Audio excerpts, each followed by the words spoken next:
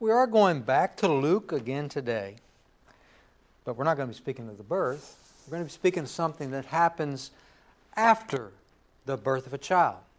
Even today, what do we commonly do after the birth of a child? What do we do with that child? We'll have them dedicated or have a baptism, something like that, but we dedicate them to the Lord.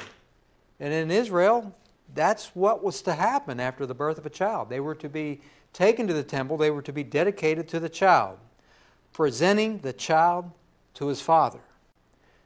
Joseph and Mary went to present the child, to present the Christ child to his father.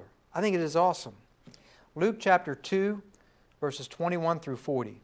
Hear the word of the Lord.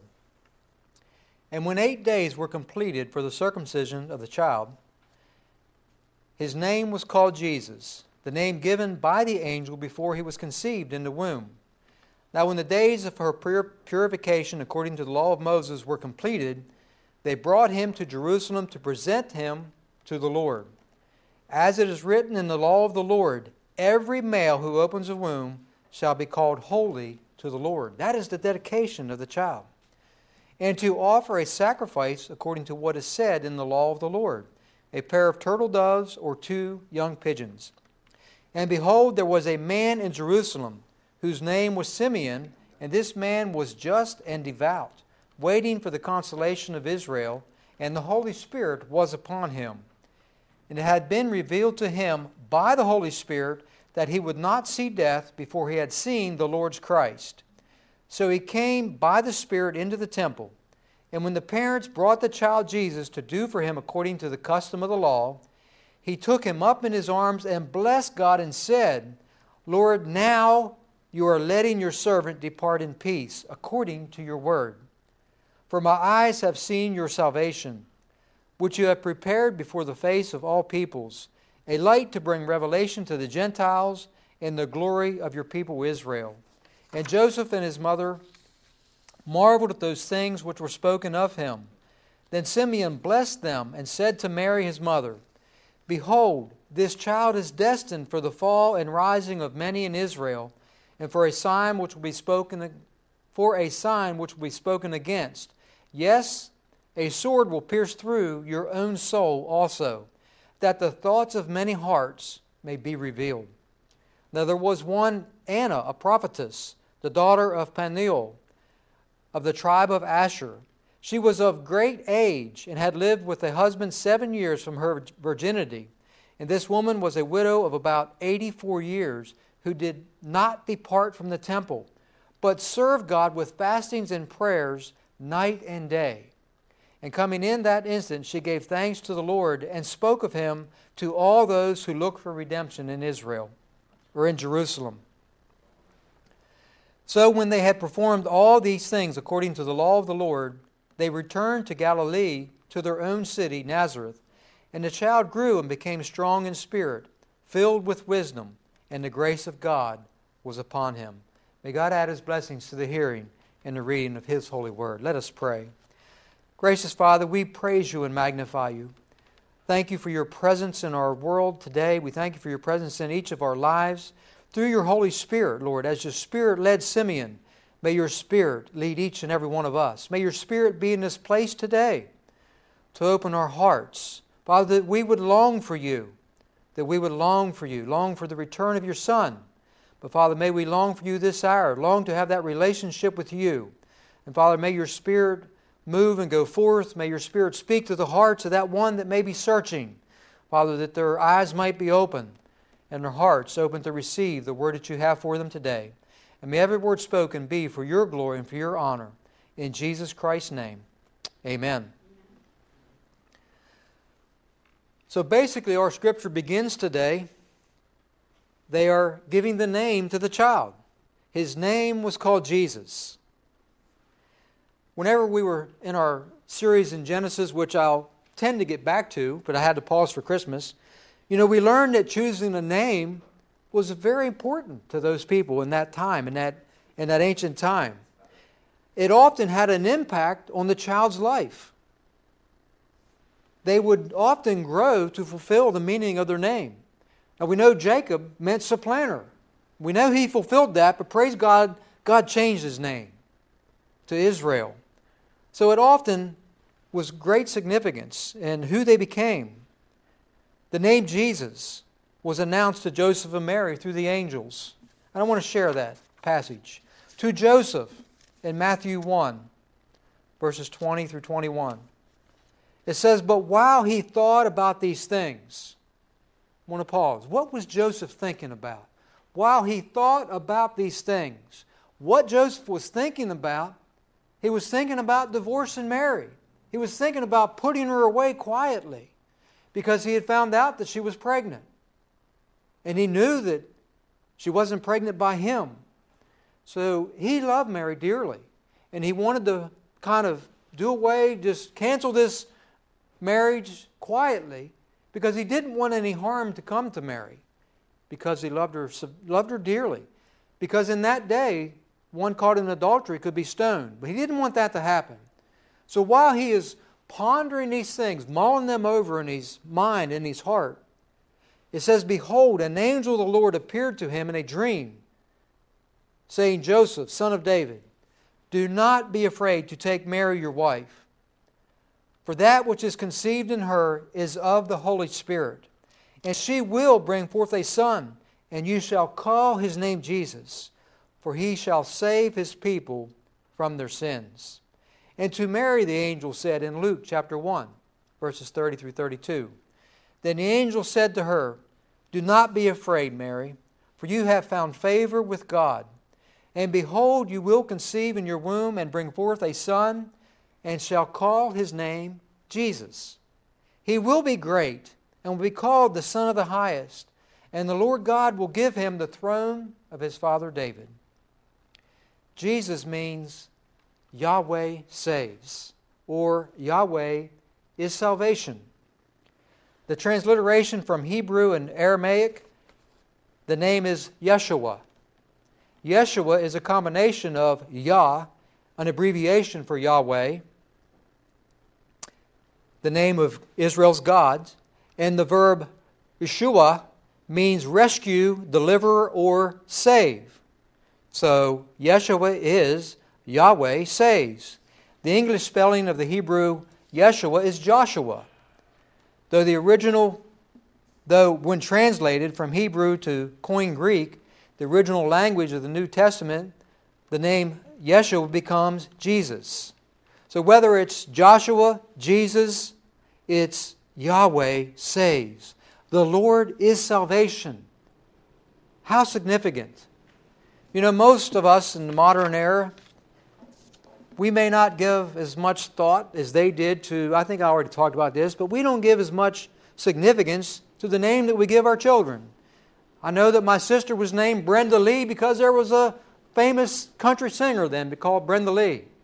I was named Ronnie because I was named after my dad. I mean, there's nothing wrong with that, but maybe we should give a lot of significance to the name that we name our children and maybe encourage them as they grow to live up to that name. But no matter what name we choose to give our children, no matter what name we are given, none are as important as a name given to the child born to Mary and Joseph in a manger that Christmas night or Christmas day. Scripture says Jesus has been given a name that is above every name. Philippians 2, 9 through 11. Therefore, God also has highly exalted Him and given Him the name which is above every name. There is not a more important name in all of history than Jesus, Joshua, Yeshua. That at the name of Jesus, every knee should bow, of those in heaven and of those on the earth and those under the earth. And that every tongue should confess that Jesus Christ is Lord, to the glory of God the Father. Everyone, my friends, past, present, and future, even those who have died, that are those that are under the earth, everyone that has died, everyone that is living, and everyone to come will bow the knee to Jesus Christ. There is coming a day where they will bow the knee to Jesus Christ. and they will confess. They might deny Him while they're here on this earth, but there is coming a day where they will confess that Jesus Christ is Lord indeed. Let's confess it freely that He is Lord. When Mary and Joseph brought Jesus to the temple, it was not only to announce the name to be given, but it was to perform the circumcision. Every Israelite male child was to be circumcised. The act of circumcising or circumcision was a symbolic and bloody removal of the body of sin. That is what circumcision was, to remove the body of sin. And think about this for a moment. Mary and Joseph taking Jesus to be circumcised. God, the Holy One, who has never sinned, who knew no sin. There was no sin in Him. God is light. There is no darkness in Him. God became flesh, took on flesh, and was circumcised, which is a representation of removing sin that wasn't there. Galatians 5:3 says, "And I testify again to every man who becomes circumcised, that he is a debtor to keep the whole law." In that day, if a foreigner looked to Israel and I believe in their God, I want to become an Israelite, they could become an Israelite, but they would have to be circumcised. And when they did that, they were indebted to keep the whole law. The circumcision of Christ had a profound bearing on His work. For since he that is circumcised is a debtor to keep the whole law, Jesus therefore bore within His own flesh the seal of a voluntary obligation to keep the whole law. And He faithfully kept the entire law, the only one able to do so. He was completely without sin, the first and only man to completely live a sinless life, the only one worthy to redeem mankind from our sins. Not to say their sins, from our sins, right? The only one worthy to redeem us from our sins. Galatians 4 again, 4 and 5 says, "But when the fullness of time had come, God sent forth His Son, born of a woman, born under the law, to redeem those who are under the law, that we might receive the adoption as sons." You see, Jesus had to be born under the law to be able to redeem those who are under the law. Because of Jesus' sacrifice today, the circumcision made by the hands of man, no longer has the spiritual significance that it had before Christ. But the spiritual circumcision that we have through Christ has eternal significance today. Colossians 2, 11 through 13 says, "In Him you were also circumcised with a circumcision made without hands, by putting off the body of sin, the sin of the flesh, by the circumcision of Christ, buried with Him in baptism, in which you also were raised with Him through faith in the working of God, who raised Him from the dead. And you, being dead in your trespasses and the circumcision of your flesh, He has made alive together with Him, having forgiven all your trespasses. By His circumcision, by His taking on the debt to keep the law, and fulfilling the requirement of the law, by living that perfect sinless life, thus fulfilling the requirement of the law for each of us. Him being circumcised fulfilled the law, fulfilled the requirement for each and every one who puts their faith and their hope in Him as Lord and Savior. Transitioning to my next point. I want to ask you all a question, whether you're here, there's not many, but those listening, whether you're here or whether you're just listening online or on the phone, who likes to wait for things? Anybody?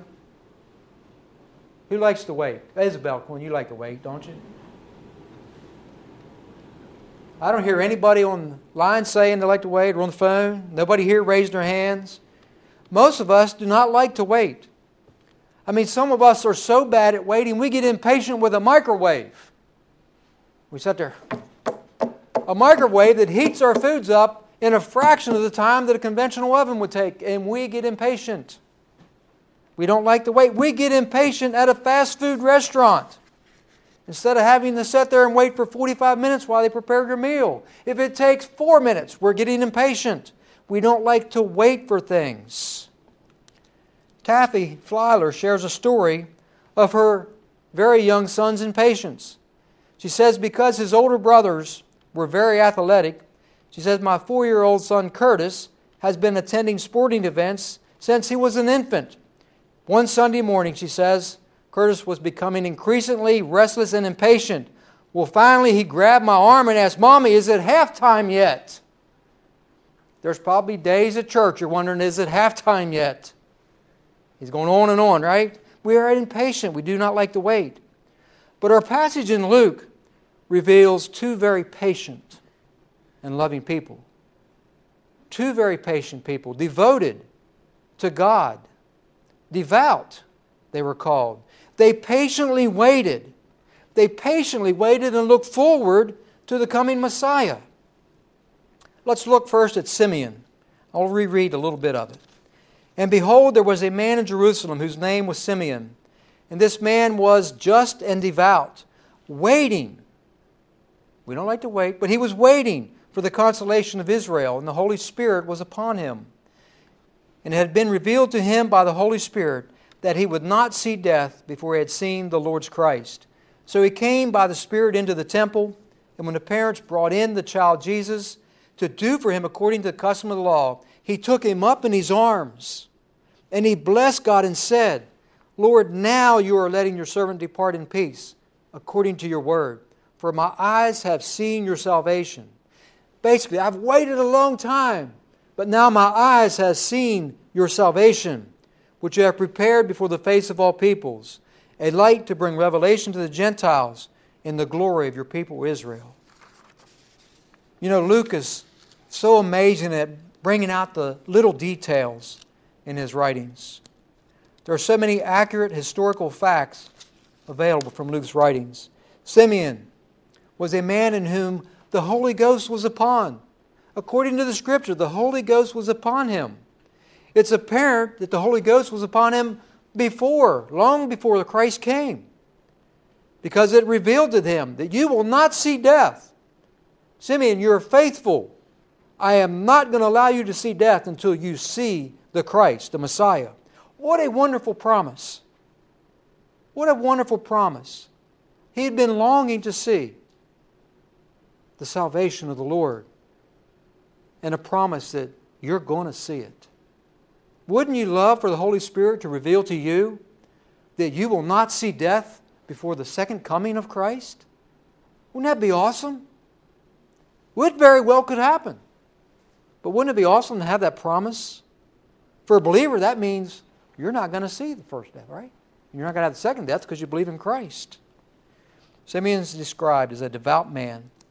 He was a very religious man, one of good reputation, well received among the people.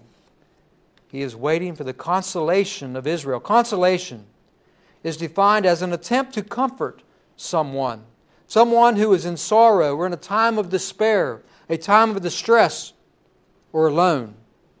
It involves going personally to comfort. So he's waiting for the consolation, waiting for the Lord to come personally. You know, sometimes we attempt to go and bring consolation to someone, to console someone when they're in distress or despair or in sorrow. And we have good intentions, but sometimes we may do more harm than good. Job, you all remember the story of Job?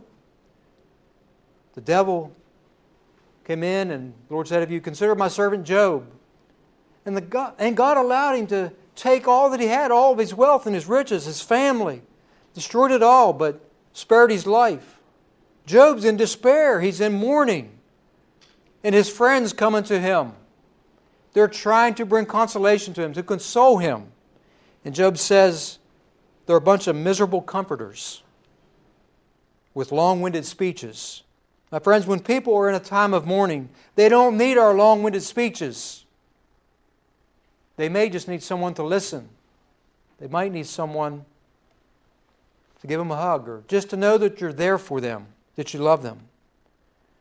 Consolation was a standard rabbinical term used by the Jews for the Messianic age. Of course, Simeon's longing was more than people needing a hug. The nation and the world, much like today, was in a time of distress, a time of darkness, in need of salvation. Many saw Jesus only as another little baby. Many even saw the full-grown Jesus as just another prophet, another great teacher. But Simeon saw him, even as a babe, the babe that he held in his arms, as the Messiah, as the Savior. How do you view Jesus? You view him as just another prophet? Or do you view him as the Messiah, the Savior of the world? He said, "Now you are letting your servant depart in peace, for my eyes have seen your salvation." He did not need Mary and Joseph to reveal to him who this baby was. The Holy Ghost had already revealed it to him. The Holy Ghost led him to be in the temple at that precise time, the exact time that Mary and Joseph would bring Jesus in. And he knew because of the Holy Spirit. And then we have Anna, the prophetess. Now there was one, Anna, a prophetess, the daughter of Phanuel, of the tribe of Asher. She was of great age and had lived with her husband 7 years from her virginity. And this woman was a widow of about 84 years, who did not depart from the temple, but served God with fastings and prayers night and day. And coming in that instant, she gave thanks to the Lord, and spoke of him to all those who looked for redemption in Israel. You know, the Bible identifies only 55 actual prophets, and only 7 of those 55 were women. Anna being a widow of about 84 years. The way that is worded, it's hard to understand that completely. But if she was 84 years old, and she was married for 7 years, you estimate that the average little Jewish woman or young girl married maybe 13 or 14 years old. Hard to us to understand that. But married for 7, so she'd have been approximately 20 when her husband passed. She was 60 or 64 years in the temple. But another way you read that, she may have been a widow for 84 years. So 60 to 64 years, or possibly 84 years, she lived at the temple. She did not depart from the temple. She stayed there, fasting and praying. What devotion! What devotion! None compare. Anna and Simeon both were looking for the Messiah. They were looking for the salvation of Israel and all people. Anna spoke of him to all who looked for redemption. That's the most important thing, most important part of this. For those who looked for redemption, looked for the Messiah. Are you looking for the Messiah? Jeremiah 29, 10 through 13 says, "For thus says the Lord, after 70 years are completed at Babylon, I will visit you and perform my good word towards you, and cause you to return to this place. For I know the thoughts that I have towards you, says the Lord. Thoughts of peace." My friends, we can take this personally. Thoughts that God has towards us. Thoughts of peace, not of evil, to give you a future and a hope. Then you will call upon me and go and pray to me, and I will listen to you. God's saying that to you today. I have thoughts of peace towards you, not of evil. I want to give you a future. I want to give you a hope. Then you will call upon me and go and pray, and I will listen to you. God will listen. And you will seek me and find me when you search for me with all of your heart. Need to pause and take that in, don't we? When you search for me with all of your heart. And then in 1 Chronicles 22:19, "Now set your heart and your soul to seek the Lord your God. Therefore arise and build the sanctuary of the Lord God, to bring the ark of the covenant of the Lord and the holy articles of God into the house that is to be built for the name of the Lord. Verse 34 and 35 of our Scripture said, Behold, this child is destined for the fall and rise of many in Israel, and for a sign which will be spoken against you. Yes, and a sword will pierce through your own soul also, that the thoughts of many hearts may be revealed. My friends, when we tell someone about Jesus, their heart's going to be revealed in how they respond to you. Whether they accept or whether they reject, their heart is going to be revealed. My friends, God is looking for those that will search for Him, that will long for Him with all of their hearts. Acts 4, 8 through 12. I don't believe this one's up there. Then Peter, filled with the Holy Spirit, said to them, Rulers of the people and elders of Israel, if we this day are judged for a good deed among a good deed done to a helpless man, by what means he has been made well, let it be known to you all and to all the people of Israel, that by the name of Jesus Christ of Nazareth, whom you crucified, whom God raised from the dead, by Him this man stands before you whole. This is the stone which was rejected by you builders, which has become the chief cornerstone. Nor is there salvation in any other, for there is no other name under heaven given among men by which we must be saved. I return to the name. There is no other name. There's no other that we should seek. There is no other in whom we can find salvation. And I was reading this morning and just added this to it. John chapter 3. There's no greater chapter we can go to, but I'm not going to the verse that we all have memorized. Verse 18.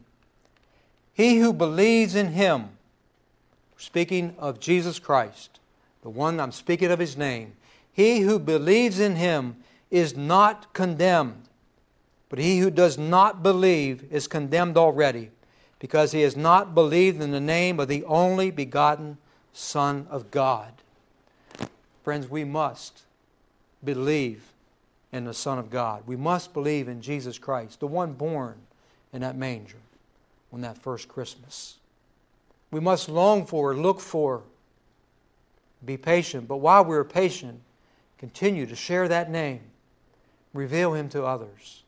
That is the calling of the church, to make known the work of God through His Son Jesus Christ, to bring salvation, consolation, not just to Israel, but to all mankind. It is for us today. Amen?